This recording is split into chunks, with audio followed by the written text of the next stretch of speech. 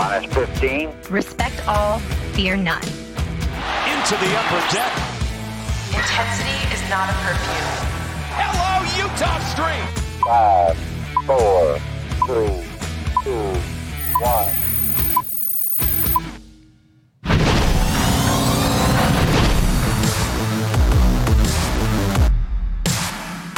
From inside the MASN newsroom, it is the MASN All Access podcast. Paul Mancano and Brendan Mortensen here with you as always. A show that is produced as always by Bobby Blanco, who is recently engaged, Brendan. Yay. Quite exciting. You sounded excited through that. Congratulations to Bobby Blanco for popping the question. Big congrats. Getting the yes. That's the most important part. That really is, if you think about it. Got the yes, as he says in the background. Yeah. Quiet, Bobby. This is our podcast. Thank you. Your moment is over. This is ours. We take it from here. Thank you very much. Just to date this podcast, what a win for the Ravens last night, Brendan. Yeah. I mean, Lamar. Any other thoughts you want to offer on that? I mean, Lamar's accuracy last night. There's been a lot of chatter about Lamar Jackson not being the most accurate passer. I think he was 37 of 42 last night. Also, Justin Tucker has a ton of stands. Is there a bigger Justin Tucker stand than Grayson Rodriguez? I don't think so. He tweets. He's got the Justin Tucker helmet. He said he put the visor in it. He will tweet for like a Justin Tucker kickoff. Like that's how excited he is. Yeah. Which is strange because you'd think he would be, he's tweeted about Lamar and stuff, but you'd think a pitcher would be more inclined to follow a quarterback more closely than a kicker. But you would think. Yeah. But it is fun to have a literal Justin Tucker stan account in the form of Grayson Rodriguez's Twitter. Yeah. Yeah, he took a picture of himself with the helmet on last night watching the game, I think, and posted That's incredible. So we asked somebody to take that picture of him on the couch wearing a helmet watching the game. Yeah. Good stuff. All right, Brendan.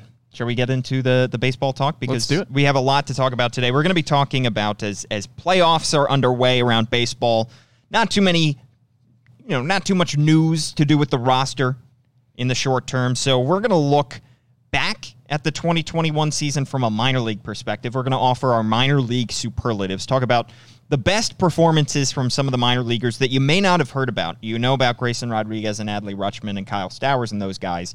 But we're going to hand out specific superlatives. And then later on in the show, we're going to compare the Orioles rebuild to other rebuilds around baseball. Just how far have the Orioles come in their rebuild now that we think are going to start turning the page more to winning, and just where the Orioles rebuild stacks up against some teams that have undergone similar processes over the past few years. Yeah, and it's important when you're looking at the Orioles rebuild. Yes, obviously you are comparing them to the other teams in the majors as a whole, but it's not really all that fair to compare the Orioles to other teams in the AL East at this point because they are at very different places. So I think it's a necessary conversation to have to say, okay, here are some other teams around the league that have not had good records over the last few years.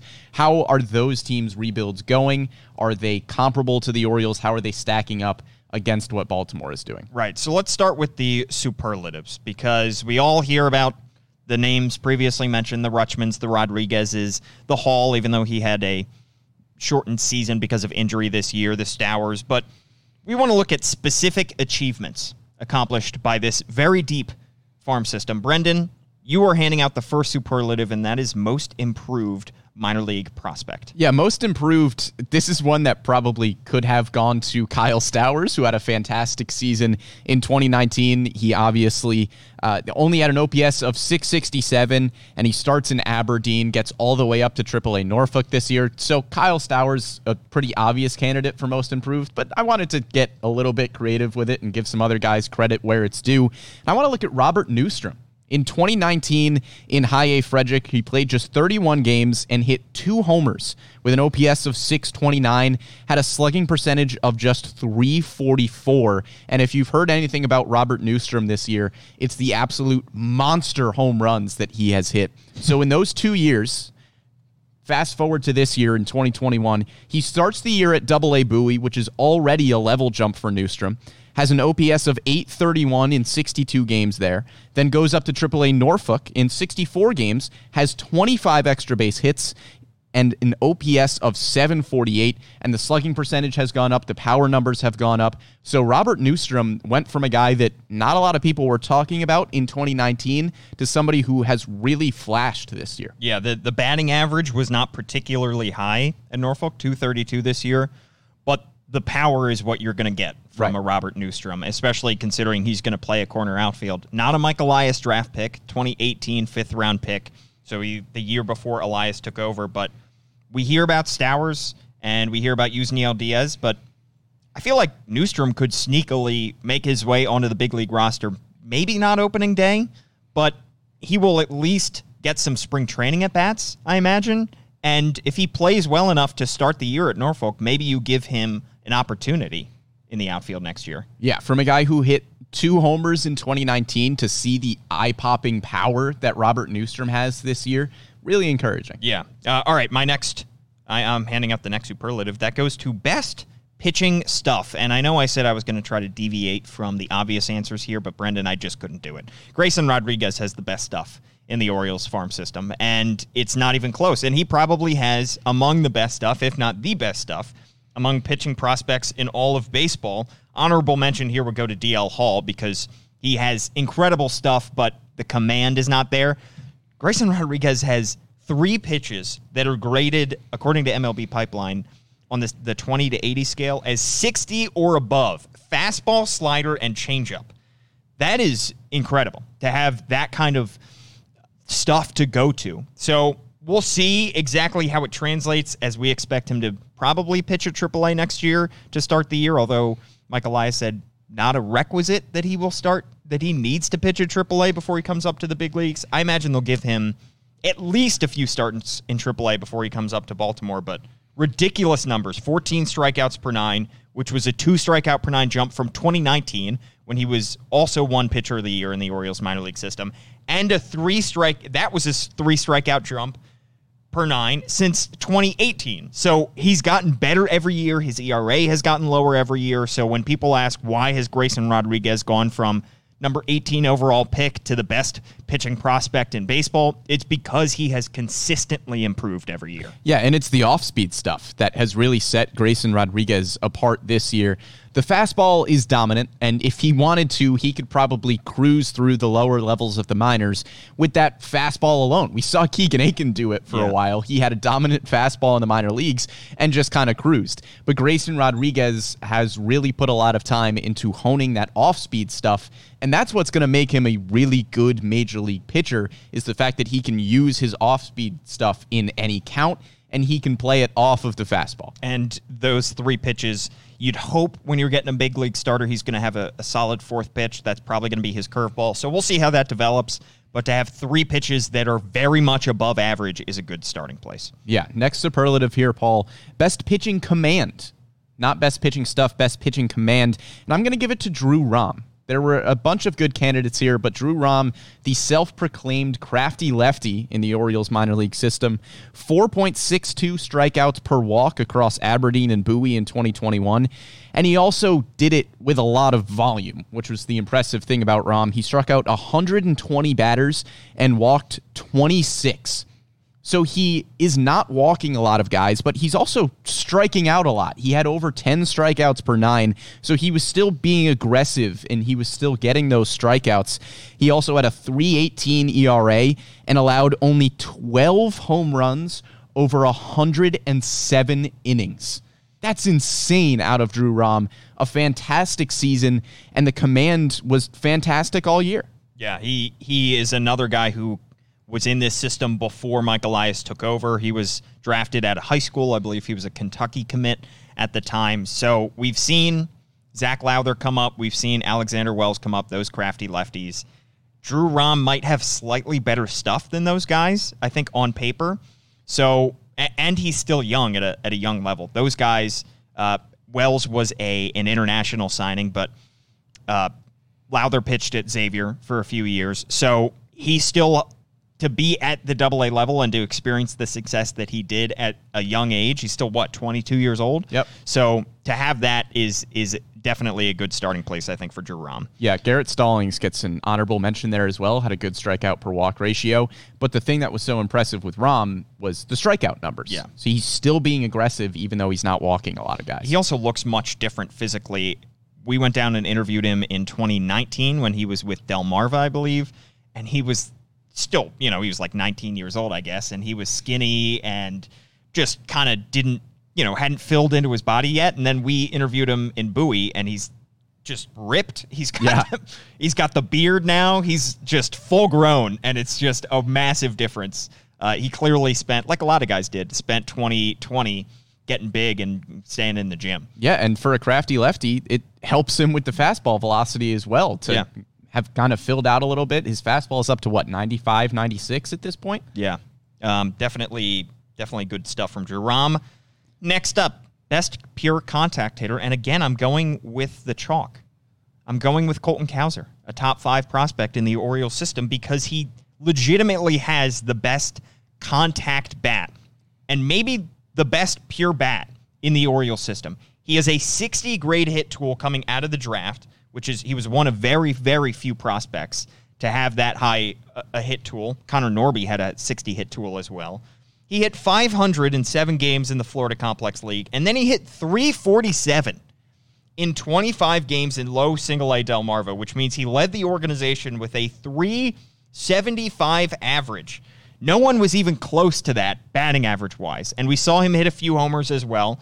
We know that he has gap-to-gap power if he needs it, but he has the bat-to-ball skills that you crave out of a prospect that you're getting in with a top 5 draft pick like they did last July. Yeah, by all accounts, Colton Cowser was a very safe pick with the number 5 overall draft pick because that bat is going to play. Yeah. You would expect Colton Cowser maybe not to be hitting this well in the lower levels of the minors, but Colton Cowser should be dominating the lower levels of the minors with that bat, and he's probably going to move up very quickly considering how well his bat has translated so far. Yeah, I mean, he is the real deal from that perspective. I know there were some questions about him coming out of Sam Houston as to, because he was kind of a late bloomer there, how sustainable that was.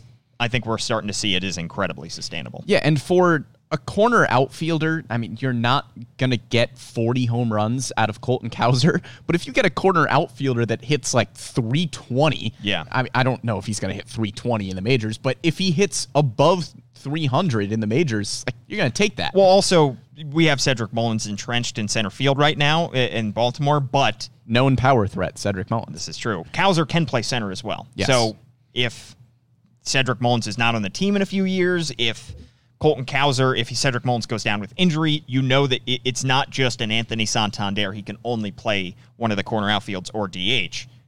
Cowser can legitimately play center, so that gives him an edge as well. Yes, I would agree. I mean, Colton Cowser, super promising. I'm going to shift over to best pure power hitter. Please do. For this superlative. And this one was a little chalky as well, but he kind of had to go with Kyle Stowers for the best pure power hitter in the Orioles system. Led all Orioles minor leaguers in home runs this year with 27, and he did it across 3 different levels of the minor leagues, which was the most impressive thing. He went throughout 3 levels. The skill jump in pitching is going to be increasingly difficult any level you go, and he was able to keep up the power numbers. He had a .514 slugging percentage. He also had 23 doubles and a triple, so he was getting a ton of extra base hits. Adley Rutschman, of course, is another one that I could have put for this category. And then another honorable mention goes to J.D. Mundy at a .536 slugging percentage. The home runs, he was leading Orioles minor leaguers in home runs for a bit, but then fell off a little bit. He had 15 homers, J.D. Mundy did, 20 doubles between Aberdeen and Delmarva. So Mundy gets an honorable mention there as somebody that, again, was pretty unheralded, was an undrafted free agent signing from the 2020 draft class. So Mundy gets an honorable mention, but Kyle Stowers, the Stowie Powie, translated across 3 different levels of the minors. I, coming into this year, would never have expected Stowers to be the best pure power hitter. I thought if he's going to get some kind of superlative, it would be most improved, which, he did. He could have, yes. He has more of an all-around game, or at least he did coming out of Stanford. That was not, he did not have an above-average power tool when he was the second-round pick coming out of Stanford. He's still kind of tall and somewhat lanky. We saw him at the ballpark. So to think that he still has his body to fill out, and he said he's going to do that and reach another level power-wise, in addition to playing quality defensive outfield with the ability to fill into center, and maybe the bulk slowed him down a tiny bit so that he's relegated more to a corner outfield spot, but you take that if you're taking a huge jump in power. Right. So I did not expect him to be the best pure power hitter. I thought that award would go to somebody who, coming out of the draft, like a Kobe Mayo or a Billy Cook, who they took in the draft. So I did not expect it to be Stowers, but good for him. Yeah, Kobe Mayo, another honorable mention, had an unbelievable season in the lower level of the minors. Yeah, he hit for contact as well, which Right. was surprising from him, but good to see. All right, next up, Best Pure Fielder. Now, this award, I think, probably prior to this year would be Caden Grenier. He's viewed as maybe the best pure fielding prospect in the Orioles system, but I went and looked at who had high hit or high field tools, according to Fangraphs, according to MLB Pipeline. Joey Ortiz. He had another season that was shortened by injury, unfortunately. He was a fourth-round pick in that 2019 draft, the first Elias draft. He is graded as a 55 field and a 55 arm. He can play second base. He played 10 games at second, 4 games at third, 20 games at short. He's a shorter guy, and he's a little bit bigger as well in terms of, his bulk. He's not exactly a Stowers kind of lank, but he can play all three of those positions at a pretty high level. So his ability to bounce around the diamond, I think, will help. And we already saw him make some spectacular plays. I know On The Verge was one of the accounts tweeting a lot of the plays that he made. And it's a shame he had his season cut short by injury, because he got to Bowie, he struggled at first, and then he was getting his feet under him. He was used all around the diamond, and then he gets that injury that ended his season prematurely. But New Mexico State product, I expect another jump from him in 2022. Yeah, not a super highly heralded prospect, but if you can play all three defensive infield positions really well, that's going to help you get to the major leagues. There's always going to be room for a utility guy on the bench who you can plug and play defensively pretty much wherever you need him to be. Yeah, and then Reed Trimble, I would say, would be my honorable mention. He was an outfielder that was taken in the second or third round, I believe, in this past draft. So didn't really get a whole large sample size from Trimble, but they say that he has great fielding tools and a good arm as well in one of the outfield spots. Yeah, Reed Trimble is incredibly fast, and that's going to help him pretty much anywhere in the outfield. Still very young, so we'll see how he develops in the minor leagues. Next superlative here, Paul, most surprising season. There were a ton of candidates for this that I could have picked, but I'm going to go with Gene Pinto. Somebody that Steve Molesky often talked about on O's Extra, and the On The Verge podcast seemed to love as well. Yeah. Gene Pinto was the lesser-known player in the Jose Iglesias trade behind Garrett Stallings, who was kind of the prominent prospect in that deal. Gene Pinto appeared in 14 games between the FCL and Delmarva. He had a .230 ERA, over 11 strikeouts per 9. He struck out 84 batters, walked just 17 in 66 innings, and he only allowed 3 home runs. And by all account, the stuff is just absolutely electric from Gene Pinto, and that was his 20-year-old season.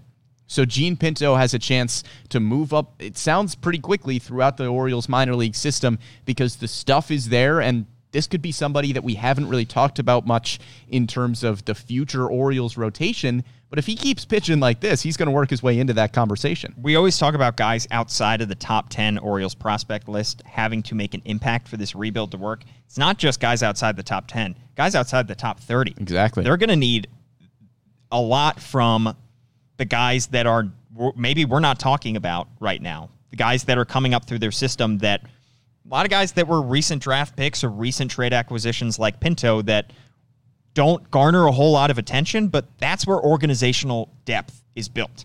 And when you see a playoff team, in the doldrums of summer, and they have injuries and they're affected by, guys going down, having depth guys to fill in is going to be absolutely massive, and it gets you through a 162-game season. It's not just about having the top-end talent. We believe that they will with Adley and Grayson and those guys. It's having the organizational depth to say, hey, we need a spot start on a late July afternoon start in Seattle who can take the ball for us, and giving the ball to somebody that you have confidence in is a huge benefit to a team. Right, and odds are, you mentioned the top 30 guys, odds are that not everybody in that top 30 is going to pan out at the major league level the way that you would have hoped.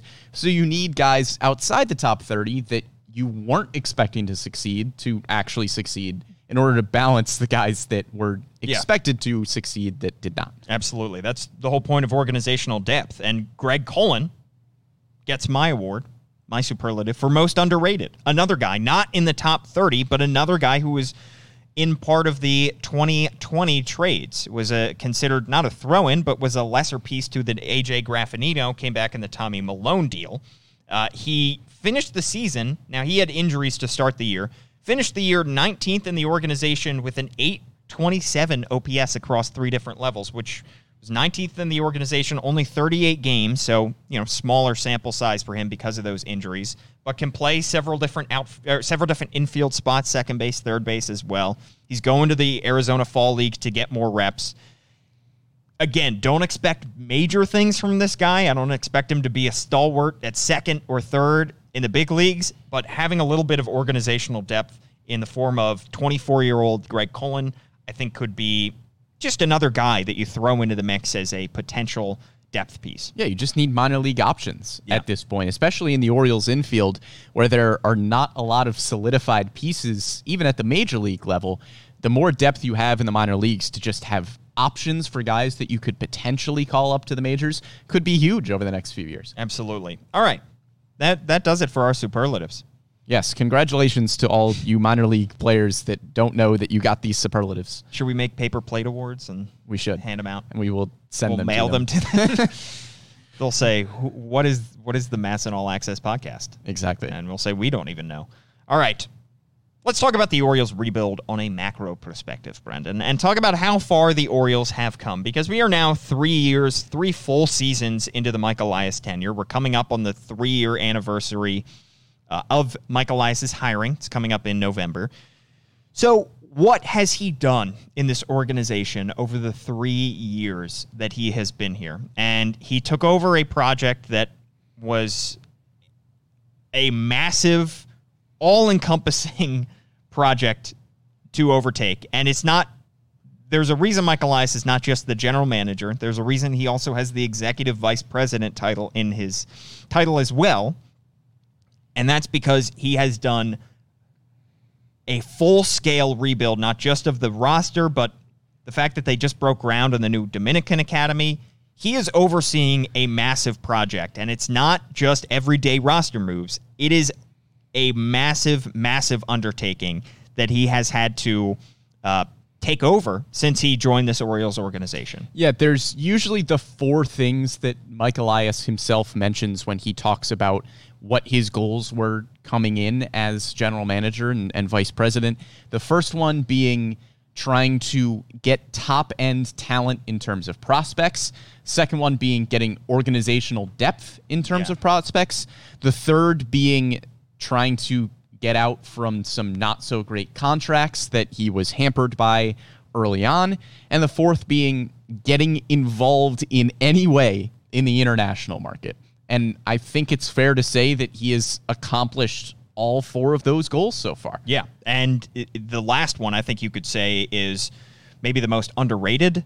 The fact that he was not only able to establish a presence down there and hire Kobe Perez, who is a veteran of the international market, to start to churn in some talent from the international market, but to literally build a building down there. Yeah. It hasn't been built yet, but it's going to, and create a home for these guys down there, I think was a massive step.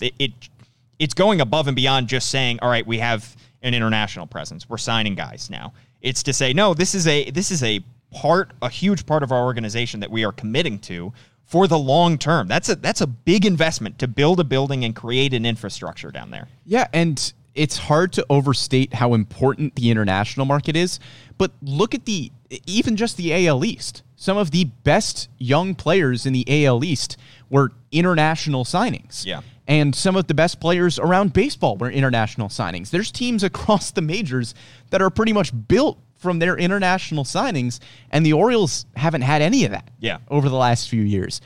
Turn into the playoffs this year. Yeah. Turn on, the ALCS when it starts up. Turn on the, NLDS and NLCS when that starts up. You will see a ton of players on all three of those rosters of the remaining teams that were signed internationally, either by the team that is playing in those games or by another team and they were traded for. So that's a huge portion of Major League talent comes from. Yeah, I mean, the Blue Jays, the Rays, the Yankees, the Braves. I mean, so many of these top teams around baseball are built by the international market. Anytime you're looking at a guy and saying, I don't remember him in the draft, where did he come from?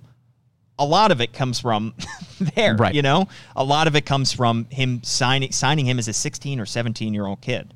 So that's where you're getting your value. But international market aside, you mentioned the fact that Mike Elias came into this organization with a clear plan to build a sustainable pipeline of minor league talent coming up through the organization, getting top-end talent and getting depth in that organization. And I tweeted out the other day, at Paul Mancano, give me a follow, at Brendan Morty, give him a follow as well on Twitter. Subtle plugs. Not very subtle. Not subtle at all. A graph of the Orioles farm system when Mike Elias took over. I did 2018 midseason, so it had already accounted for the trades of Yusniel Diaz and Rylan Bannon, and those guys were already in the organization. So it's, we're giving the Dan Duquette era the credit in terms of getting those deadline deals in 2018. And then comparing it to the 2021 midseason prospect rankings. And this is according to Fangraphs, and the reason I used Fangraphs is because it, to me, has the most steady kind of rating system through the years. I think MLB Pipeline somewhat has a sliding scale in terms of the tools and the grades, and it's also harder to go through their archives. So, keep in mind, it's just one outlet that is reporting this, but Fangraphs is well trusted, I would say, in terms of prospect rankings. Yeah. Don't have to agree with every ranking that they have, and I certainly don't. However, comparing the 2018 Orioles farm system to the 2021 Orioles farm system, there's no comparison. Not only is the top-end talent significantly better in the current Orioles farm system, but they have much more depth, and they have far less risk than the 2018 farm system. So you look at future value and risk, which are two factors that Fangraphs takes into account. In 2018, the top-ranked prospects in the Orioles farm system were Yusniel Diaz, Ryan Mountcastle, DL Hall, and Brett Cumberland, which was the most surprising name on the entire list. All of those were rated as a future value of 45+, and none of them were ranked in Fangraphs' top 100 prospects in baseball. The rest were 45s, so a step below 45 pluses. Those were, Austin Hayes, Grayson Rodriguez, Hunter Harvey, Luis Ortiz. There were 5 40 pluses, and then there were 19 40s. This is out of the top, 30 or so. Look at now the current Orioles farm system, and keep in mind, top-ranked prospects in the Orioles farm system in 2018 were 45 pluses. Adley Rutschman is a 70. You're starting off strong. Yeah. Grayson Rodriguez is a 60. DL Hall is a 55. So you have 3 guys that are already ranked higher than anybody in the Orioles farm system was in 2018. Then you have 3 50s, Colton Cowser, Gunnar Henderson, Heston Kjerstad. Again, all better than 45 pluses. So now you have 6 guys that are all better than the top guy, Yusniel Diaz, in 2018.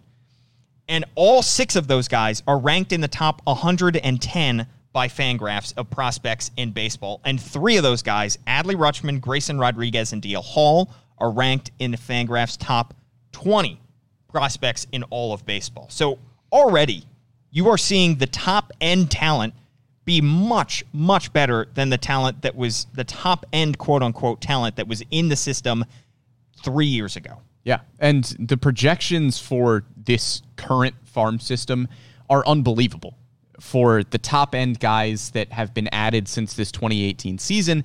But if we're looking at the rebuild as a whole, like, yes, the projections for this 2021 farm system are great, but let's also look back at that 2018 mid-season prospects and see what has become of those prospects, right? Because that's how you are going to evaluate a farm system and how well they pan out. Those 2018 top prospects, like you mentioned, Yusniel Diaz, Ryan Mountcastle, DL Hall, Austin Hayes, Grayson Rodriguez. Yusniel Diaz was the top prospect at the time. Obviously, he has not panned out the way that the Orioles have hoped that he would develop. But Ryan Mountcastle appears to have more than solidified himself at the major league level. He's a Rookie of the Year candidate this year. He's the first baseman of the future for the Baltimore Orioles. Austin Hayes appears to have solidified himself in a corner outfield, whether it's left field or right field. He is, hopefully, if he stays healthy, going to be a significant contributor for the Orioles going forward. He has a floor, I think, of a very above average fourth outfielder. Right. Grayson Rodriguez and DL Hall are not at the major league level yet, obviously, but in 2018, they were not the top prospects that they are right now, and that's a credit to the Orioles minor league system for developing these guys. So of the top prospects in 2018, really Yusniel Diaz is the only one that has not developed the way that you would hope. You've got two major league contributors in Mountcastle and Hayes, and DL Hall and Grayson Rodriguez have done nothing but improve over the last few years. And then still looking at 2018, looking at the mid-tier prospects a little bit, Ryan McKenna showed some really good flashes this year and might have carved himself a role for the major league team next year. Keegan Aiken showed some pretty good flashes. And then Alexander Wells, Zach Lowther, and Mike Baumann were not fantastic this year, but again, showed enough flashes to say, you know what? They will hopefully be contributors going into next year and over the next few seasons. Yeah. So even the mid-tier prospects from 2018 have developed pretty well. Yeah, absolutely. So you have not just the top-end talent, but you have much more depth. Right. And sometimes you see some of those guys from that 2018 list fall out of that list, and part of it is they're getting pushed down. A lot of it, sometimes they fall off and the talent doesn't quite materialize into production like you would hope. Like a Yusniel Diaz, he has fallen down in part because of the fact that he is coming off a couple injury-riddled and down production-wise seasons. But the other part of it is he's getting pushed down because there's much more talent at the top than there was 3 years ago. And not just the depth of talent.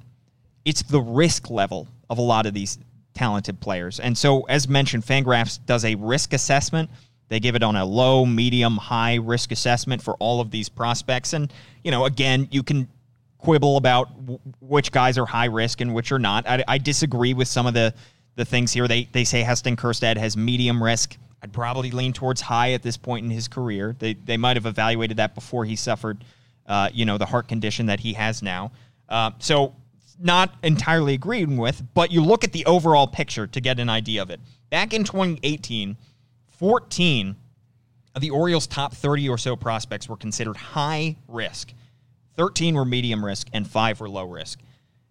Mountcastle, DL Hall, Brett Cumberland, Austin Hayes, Grayson Rodriguez were all considered high-risk prospects.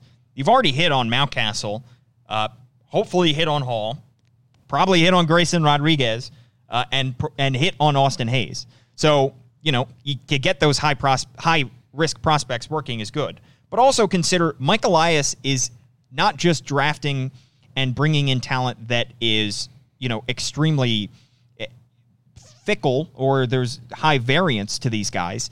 He drafted Colton Cowser in part because he knew that he was a safe pick. Right. He knew that he had, maybe not the highest of the ceilings of the guys taken in the top 5, but he definitely has the potential to be an everyday outfielder at the big leagues. Right, and he's adding to a pretty unbelievable list of prospects that Mike Elias has added over the last few years. If I may run through some of the top guys here, Paul. It includes the number 1 prospect in baseball, Adley Rutschman, the number 1 pitching prospect in baseball, Grayson Rodriguez, and then Gunnar Henderson, Colton Cowser, Jordan Westberg, Heston Kjerstad, Kyle Bradish, Connor Norby, Kyle Stowers, Taryn Vavra, Kevin Smith, Hudson Haskin, Kobe Mayo, Jahmai Jones, and Michael Hernandez. It's a lot. It's a lot of talent. That's an unbelievable amount of talent that you have added over the last 3 years. Yeah. And they, to finish the comparison about risk, it's though a lot of those guys on the list, just anytime you have depth, that mitigates risk because you're adding a backup piece to a backup piece to a backup piece, and you never know which one of these guys are going to work out. It's a crapshoot. We know the draft and farm systems, growing talent is a crapshoot.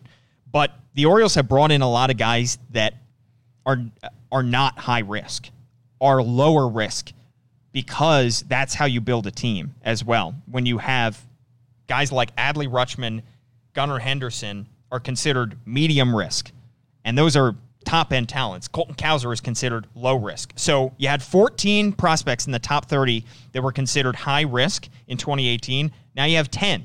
You have 12 that are medium risk. You have 11 that are low risk.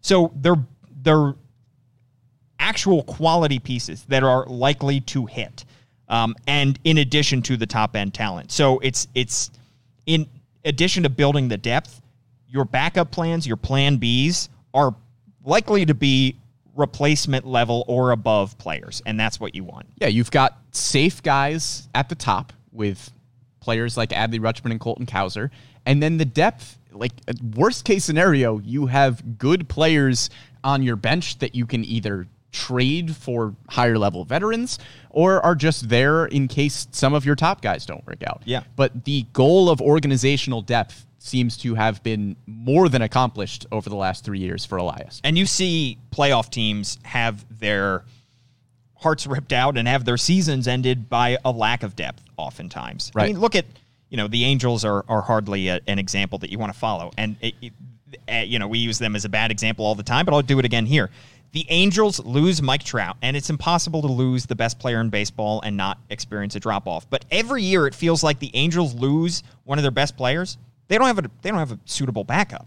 That's the problem. You see good organizations like the Oakland A's, or the Tampa Bay Rays be able to fill in for all of these guys at an above average replacement level so that one or two or three of your better players going down doesn't tank your season. Right. And the Orioles are not there yet in terms of worrying about, their season getting tanked by injuries, but they will be in several years. They're hoping to be. So if Adley Rutschman goes down, you hope that you have a suitable backup who can fill in, and that's why you draft catchers, to be able to provide you with some depth. So all to say, Mike Elias has accomplished those goals that he set out to, and now that we're 3 years in, those goals check the boxes across the board.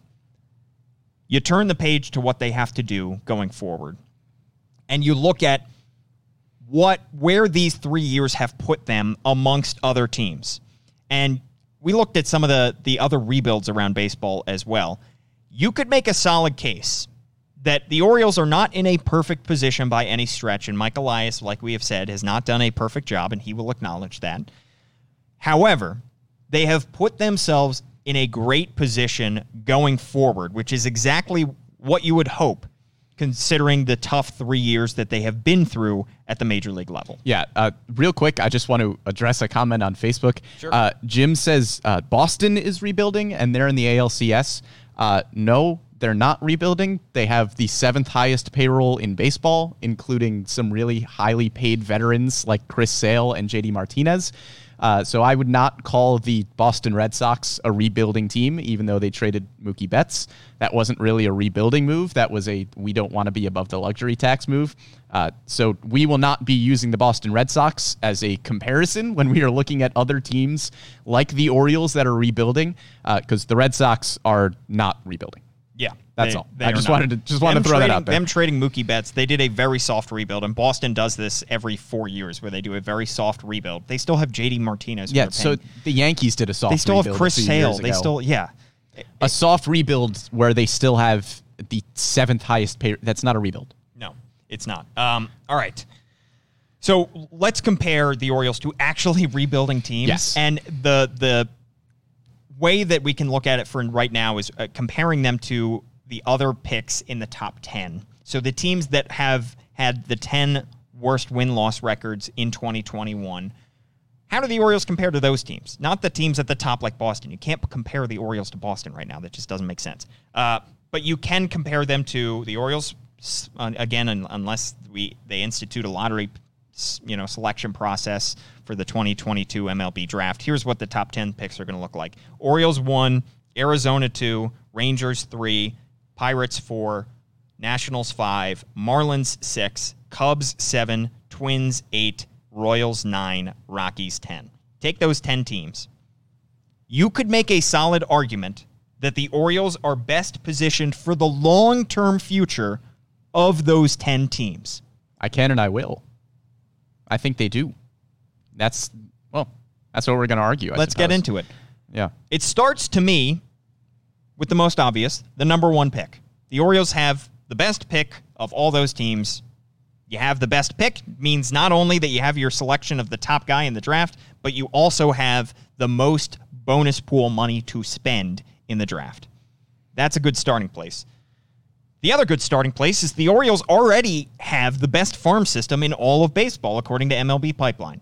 So you're adding the best potential draft prospect in baseball to a farm system that is already the most loaded in baseball, Brendan. Right. It's the number 1 pick in the draft getting added to the best farm system in baseball. There is not a possible better way that you could improve your farm system than that. The Orioles are already in a fantastic place where they have a lot of high-end talent in their farm system. That's one of the things that I'll mention when we look at other teams as well. There are other teams that have a bunch of top 100 prospects. There are other teams that have more top 100 prospects than the Orioles. But there is not another team in baseball with the number 1 overall prospect in the league and the number 1 overall pitching prospect in the league. That is the Orioles alone. And just to quash another comparison that we often see between the Orioles and the Rays, and everybody says, why can't the Orioles do what the Rays are doing? They maybe can. I mean, maybe not to the level of success that the Rays have, but you know how the Rays have a great team that just got eliminated, unfortunately, in the ALDS, have a great team in the AL East with a low payroll. They had the number 1 prospect in baseball, Wander Franco. That they got from the international market. And they have consistently, year after year, a top 5 farm system in baseball. So that's how they're able to do it with a low payroll. Mike Elias can't just snap his fingers and get the best farm system and the best prospect in baseball.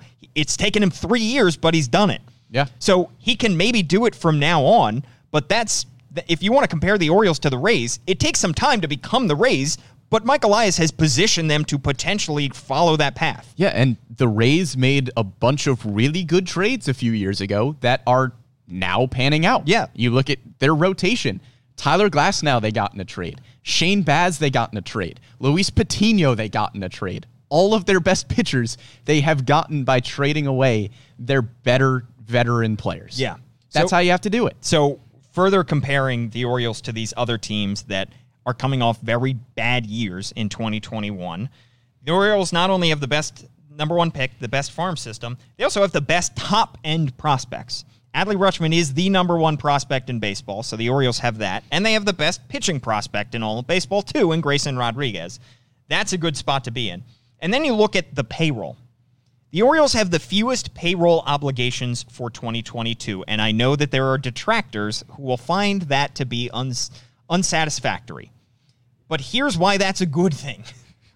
You don't want underwater contracts, especially if you're a team that is outside of the top 25 in terms of market size like the Orioles are. They're just outside the top 25 in terms of market size, so they're competing with some Goliaths, especially in their division in Boston and New York, that are in great markets with, a steady flow of cash always coming in because they are the Red Sox and the Yankees. Those teams can spend their way out of trouble if they absolutely need to. The Orioles aren't in that kind of position, considering their market size. So to have very few underwater contracts, now they are still paying Chris Davis his deferred money for several years, and that's not ideal. However, he's no longer on their roster. He's not taking up a roster spot.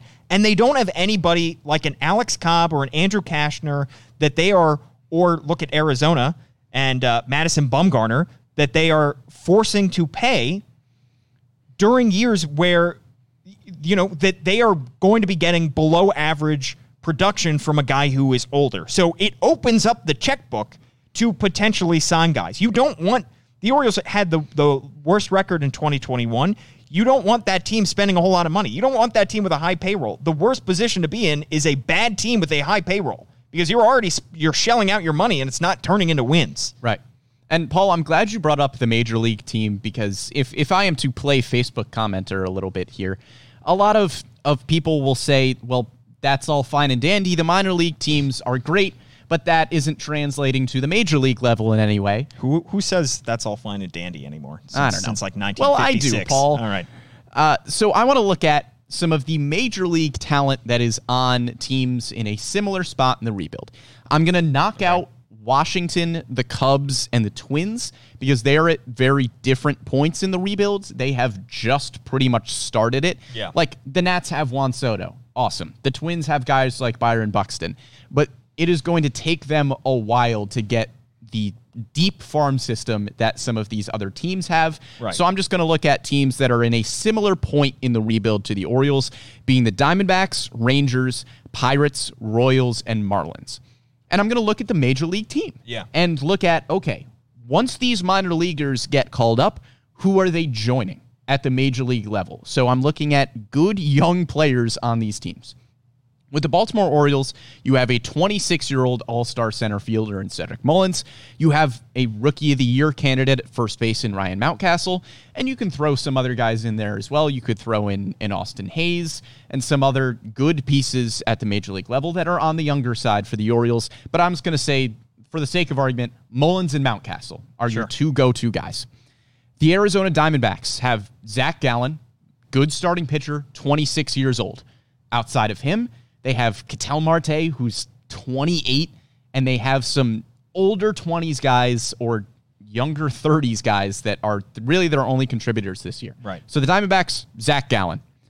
Adolis Garcia on the Rangers, that's their Rookie of the Year candidate. He's already 28. The Texas Rangers do not have a lot of good young talent at the major league level at this point. Nathaniel Lowe at first base, he's okay. He's 26. He's no Ryan Mountcastle. No. He's fine.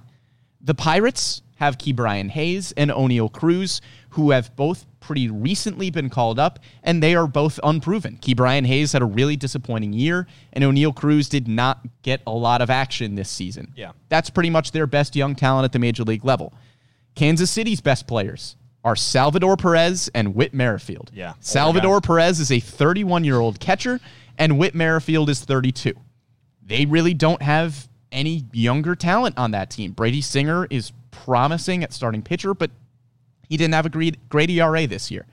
The only team that I think has comparable, if not better, young talent at the major league level currently is the Miami Marlins. They have Jazz Chisholm, who is an exciting young infielder, and then their starting rotation is insane with really good young pitchers. They've got Sandy Alcantara, Trevor Rogers, Jesus Luzardo, Pablo Lopez, and Sixto Sanchez. Yeah.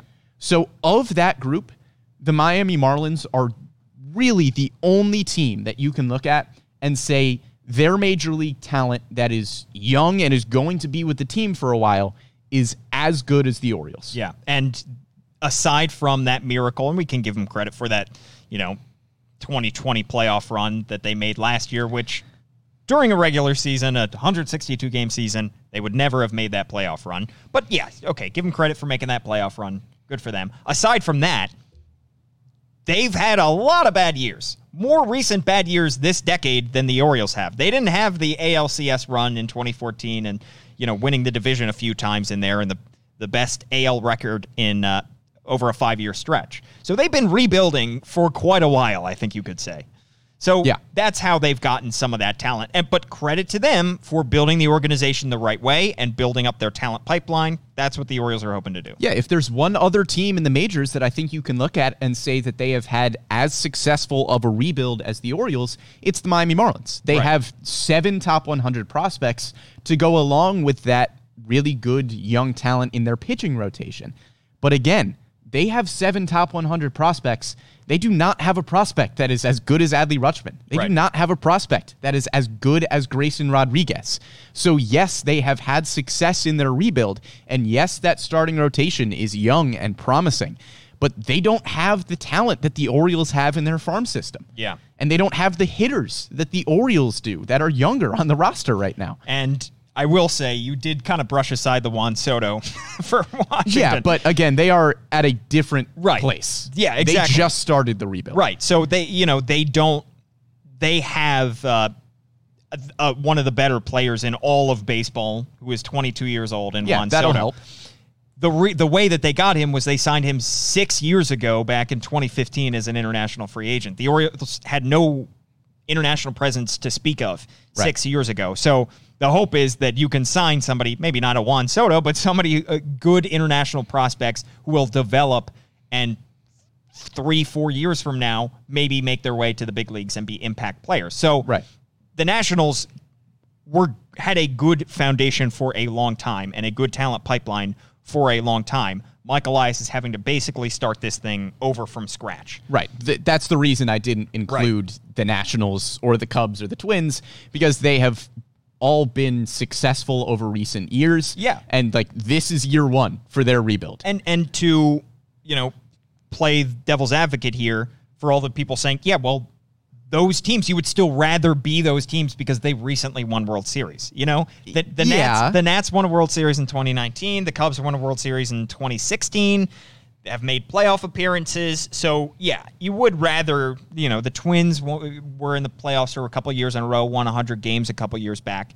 I get it. You would rather be in those situations. But 3 years from now, you might not be. Right. But those teams are just beginning their rebuild process. They're just embarking on this. So they may be down here at the bottom, picking highly every single year for a few years. Now, a couple of those teams have the ability to spend their way out of it. The Cubs have the number 3 market in baseball. They have a team, an owner that at times can use his money and throw his money around. They also had a very good team to begin with that they dealt from, that they were able to get top prospects from because they had an Anthony Rizzo and a Chris Bryant on their team already.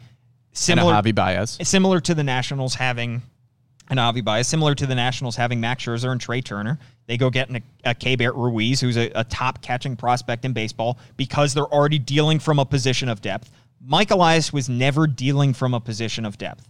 The Manny Machado trade had already happened by the time he took over. The Jonathan Scope trade and Kevin Gausman trades had already happened by the time he took over. So he had very little talent with which to deal. And he did not have a great roster to deal from to begin with. That was a major avenue for him to get top prospects that was not afforded to him, and an advantage that was not afforded to him. And as mentioned, is not sitting in a particularly high marketplace in terms of TV revenue market coming in. So he's not going to be able to, in theory, spend his way out of it. Now, the Orioles have consistently shown when they are good, they will spend the money that they need to in order to bolster the major league team. They had one of the highest payrolls in baseball when they were good. So the thinking is they're going to do that again when this team shows enough talent, shows enough promise at the big league level. So, yes, they are in a disadvantageous position, if that's a word, than somebody like the Cubs or the Nationals, who are in top markets in the country, but they are building the depth now in order for it to work out. And the other caveat is, I get it. The Orioles have had some major struggles at the major league level for 3 years now. This is where they should be. That's the argument that we hear. Okay, great. They have a ton of minor league talent. That's what should happen when you are the way that you are at the major league team. They're the only team in baseball that's lost 100 games in back-to-back 162 game seasons, discounting 2020. No other team has lost 100 in 2019 and then lost 100 in 2021 like the Orioles did. But the hope is they are right where they should be. It's not easy to get here. The harder part is going to be building this thing into a winning product. Right. We're not there yet. That's what 2022 and 2023 are going to be. So I get them saying this is where you should be, but we're giving them credit for getting to this place. Right. And bottom line, I think the Orioles are maybe not in the best position of any rebuilding team. The Nationals are in a fantastic spot with having a generational talent in Juan Soto, and the Marlins are in a fantastic spot as well. But I think of the 10, 11 teams that we looked at, we didn't even mention the dumpster fire that's the Colorado Rockies.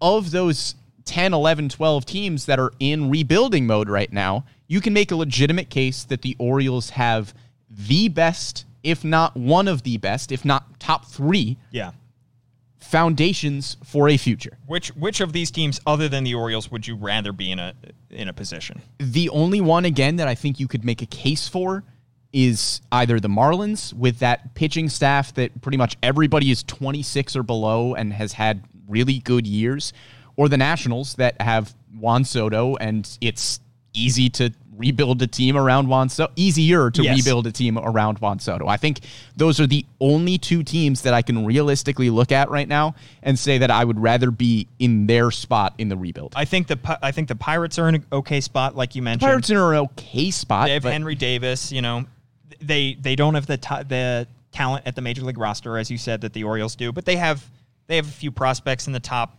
100. Rangers, I think, are in an okay spot. Just got Jack Leiter. But yeah, I mean, I would say I would only rather be, if I had to pick a team, the Marlins or maybe the Nats, because you already have one of the best players in baseball. But again, for both of those teams, you can make a legitimate case on the other side that, no, I would rather be the Orioles. Right. Because you have, again, the best prospect in baseball, the best pitching prospect in baseball, the best farm system in baseball, and the number 1 overall pick. And with Miami, that's not a team that has ever shown the ability to spend. No. Ever. Even when they're good. Even when they win the World Series. They traded everybody. They don't want to, that was years ago, but at least the Orioles have a history of when they're good, they'll spend. Right. The Marlins don't. Yeah, I mean, we don't have to touch on it too long. We're already way into this, but the exact spot you don't want to be on is the Rockies. When we were going through this exercise, you said, we were coming up with the list, and I said, yeah, I looked at the top 9 picks, and you said, how do the Rockies not have a top 9 pick? Because we thought that they were terrible this year. Because their team is bad. Their team is bad. They have the 10th pick, which is not a great spot to be in. You're just on the very fringe of the top 10, obviously. You already have huge payment commitments to next season. They're 14th in 2022 payroll. Yeah, and their best player is probably going to leave in free agency. Definitely going to leave. Not probably. He is going to leave in free agency, and you got nothing for him. So not only do you have a middle-of-the-road payroll, you're committing $69 million to players on your team next year, but you're not good, and you are in the best division in baseball, or second best, this year. And you are in the NL West. And can't emphasize this enough. You are paying the Cardinals to have Nolan Arenado. And you have the 26th ranked farm system in baseball. Your top prospect is Zach Veen, who's the 55 overall prospect in baseball. Who's pretty good. Who's pretty good, but that's it. That's a position you don't want to be in. You never want to be spending a whole lot of money and not be very good. And you don't want to be paying other teams to field your best player every day. Yeah, not just to eat the contract. And then you don't want to, know that your star player is leaving and not get anything for him. Exactly. Well, thanks for following along for our rants. Sorry, really Rockies fans. Live on Facebook. Of course, if you don't watch already, you should be watching live on Facebook and YouTube. Give Brendan a follow at Brendan Morty. I am at Paul Mancano on Twitter as well. Congratulations, and thank you again to Bobby Blanco. Very big. Huge. Absolutely big weekend for Bobby Blanco. We will be back in a week. Going to be doing some, maybe next week, maybe the week after. I have a free agency bracket that I want to roll out in terms of top. We're going to come up with the top however many free agents we think the Orioles might sign, and we're going to go down and vote and pick one free agent that we think the Orioles will sign this year. Carlos Correa. We'll see. I think he's going to be a 16 seed, Brendan. Yeah. I don't think that's going to be a 1 seed. All right. Thank you so much for tuning in. Subscribe on all your favorite platforms as well. Spotify, SoundCloud, anywhere you get your podcasts. You can catch the MASN All Access podcast. We will be back in a week. Thanks for tuning in.